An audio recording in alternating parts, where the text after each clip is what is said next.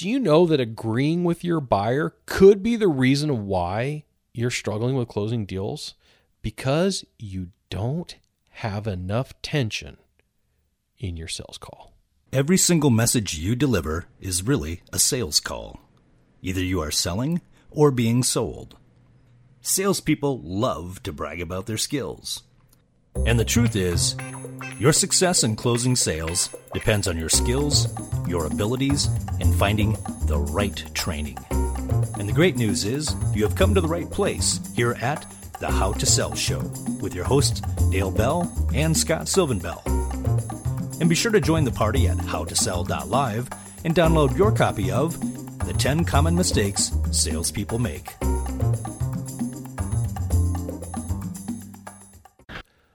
Aloha from Sacramento, California. Today's a good day. I'm coming to you live from the How to Sell Show studios. And today's topic is brought to you by tension.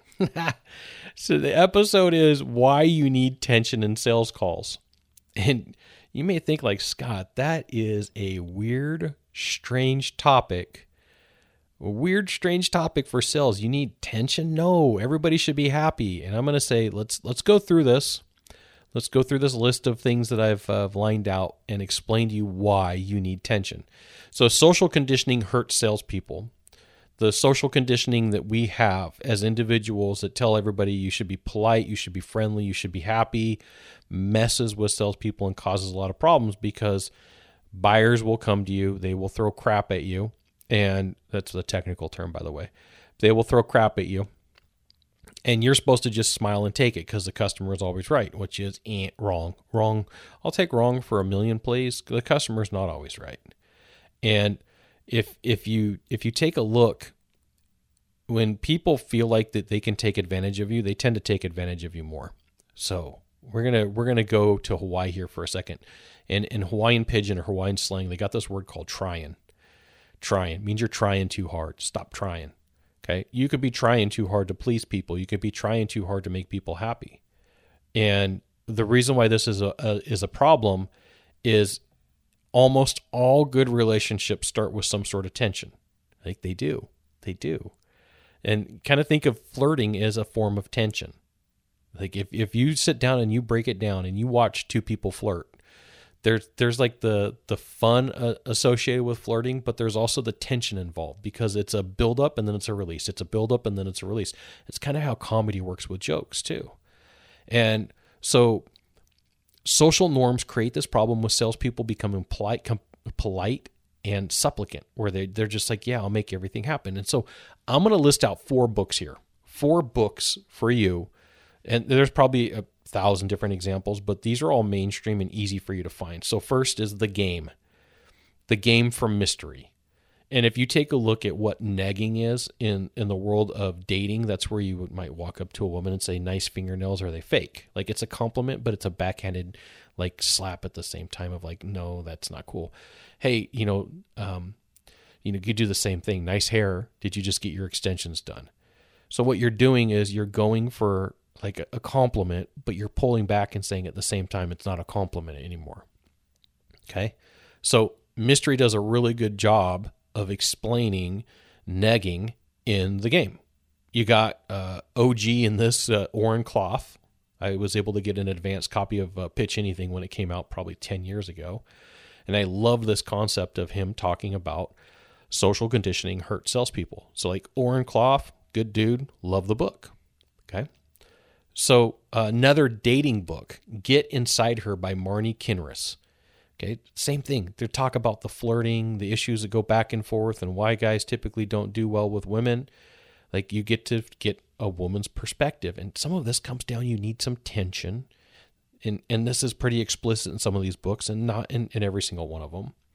And then even in Never Split the Difference, every salesperson right now, that's the big rage. Everybody wants to talk about the Chris Voss book.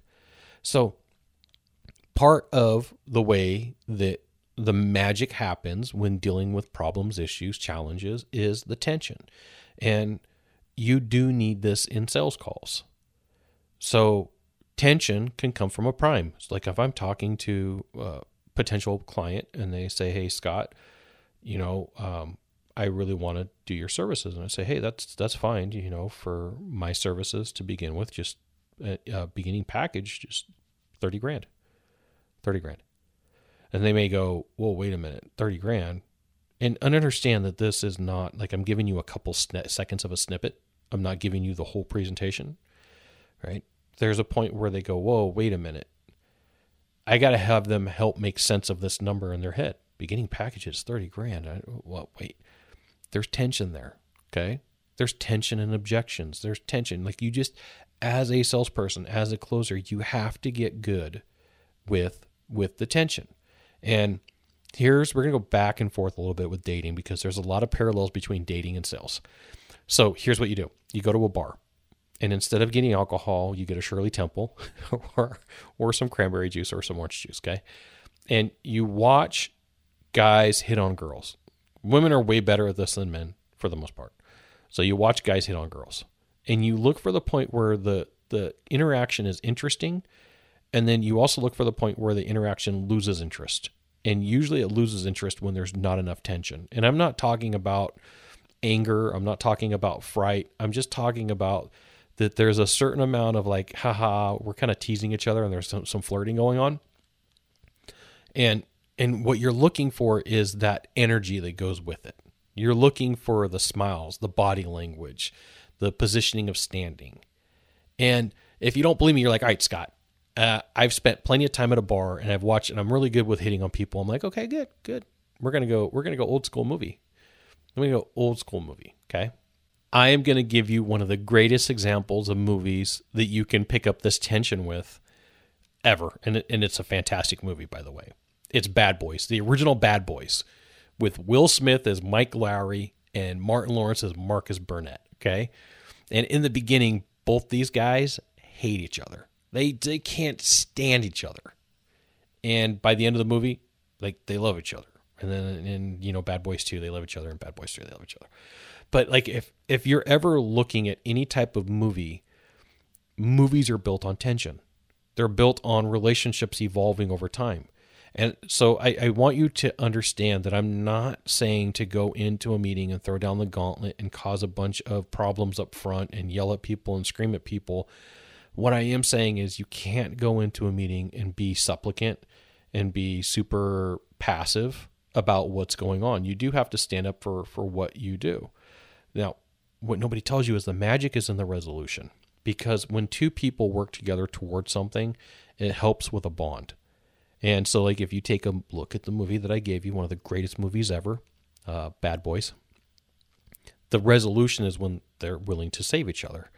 And so the resolution for you with a client is when they're willing to say yes and they're willing to move forward, because this whole process of keeping a little bit of tension keeps things interesting. It keeps attention. It keeps attention span. So, like, there's no tension in somebody just being cheap and grinding on you on price. It's just frustrating. But there is tension when somebody's like got something unique that they throw at you. And you're like, oh, I've never seen that before. That's interesting. Anytime you catch yourself saying, oh, that's interesting, that's a way of pointing out to yourself, hey, there was some tension there, and that's probably a good thing. So for you, this may surprise you. I don't use a lot of rapport in sales. I know I use enough to get the sale going and keep it interesting enough to close deals, because I don't want people to feel like I took advantage of them emotionally. So I will put tension in a call. There's like, you look at Sandler sales and they have these reversals. Reversing is a form of tension. So I may tell somebody, hey, look, I don't think that this is going to be right for you right now. Maybe sometime in the future when you can afford it. And somebody may come back and go, I can afford it right now. Okay. This is one example. I'm pulling it out of a vacuum. So it's not something that I use every single time, but it's something that I might use to test to see where somebody's at. One of the biggest complaints that I got when I was a sales manager was people said, I felt like your person was going to come hang out after me after the deal was done.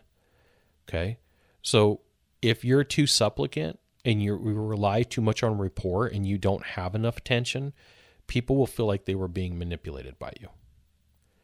Being too nice with people is supplicant behavior. Overboard rapport will lead to rejection. People will friend close you. Hey, you know what, buddy? Hey, pal. I got to call you tomorrow, let you know if this is going to work. It could come down that you're building too much rapport out of fear of rejection.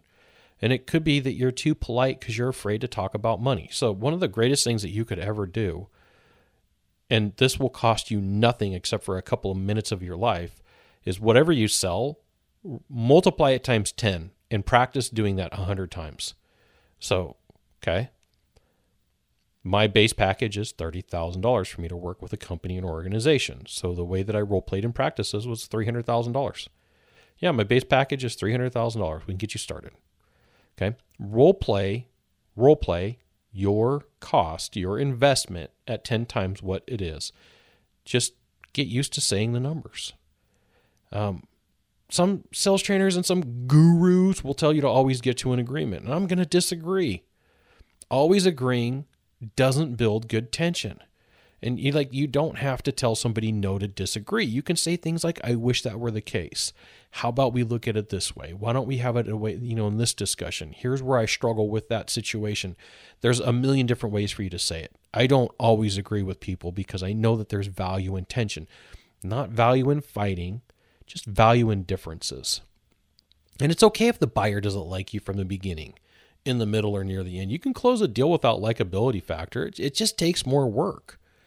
And so I will see salespeople fall down and fall all over buyers because they feel like they have to prove the point that they're lovable, that they're happy. And especially if they're struggling personally in life, these are all things that they do. So as a salesperson, you do need some. I want to circle the word some and put fireworks around it and put explanation points around it and stars. You don't need a lot. You just need some. And go back and think of it as flirting.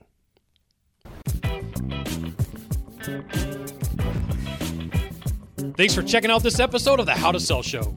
You can join the party at howtosell.live to get the show notes, links, updates on new episodes, recordings of previous episodes, articles, as well as videos.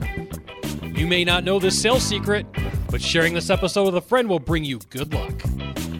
See you soon. Mahalo.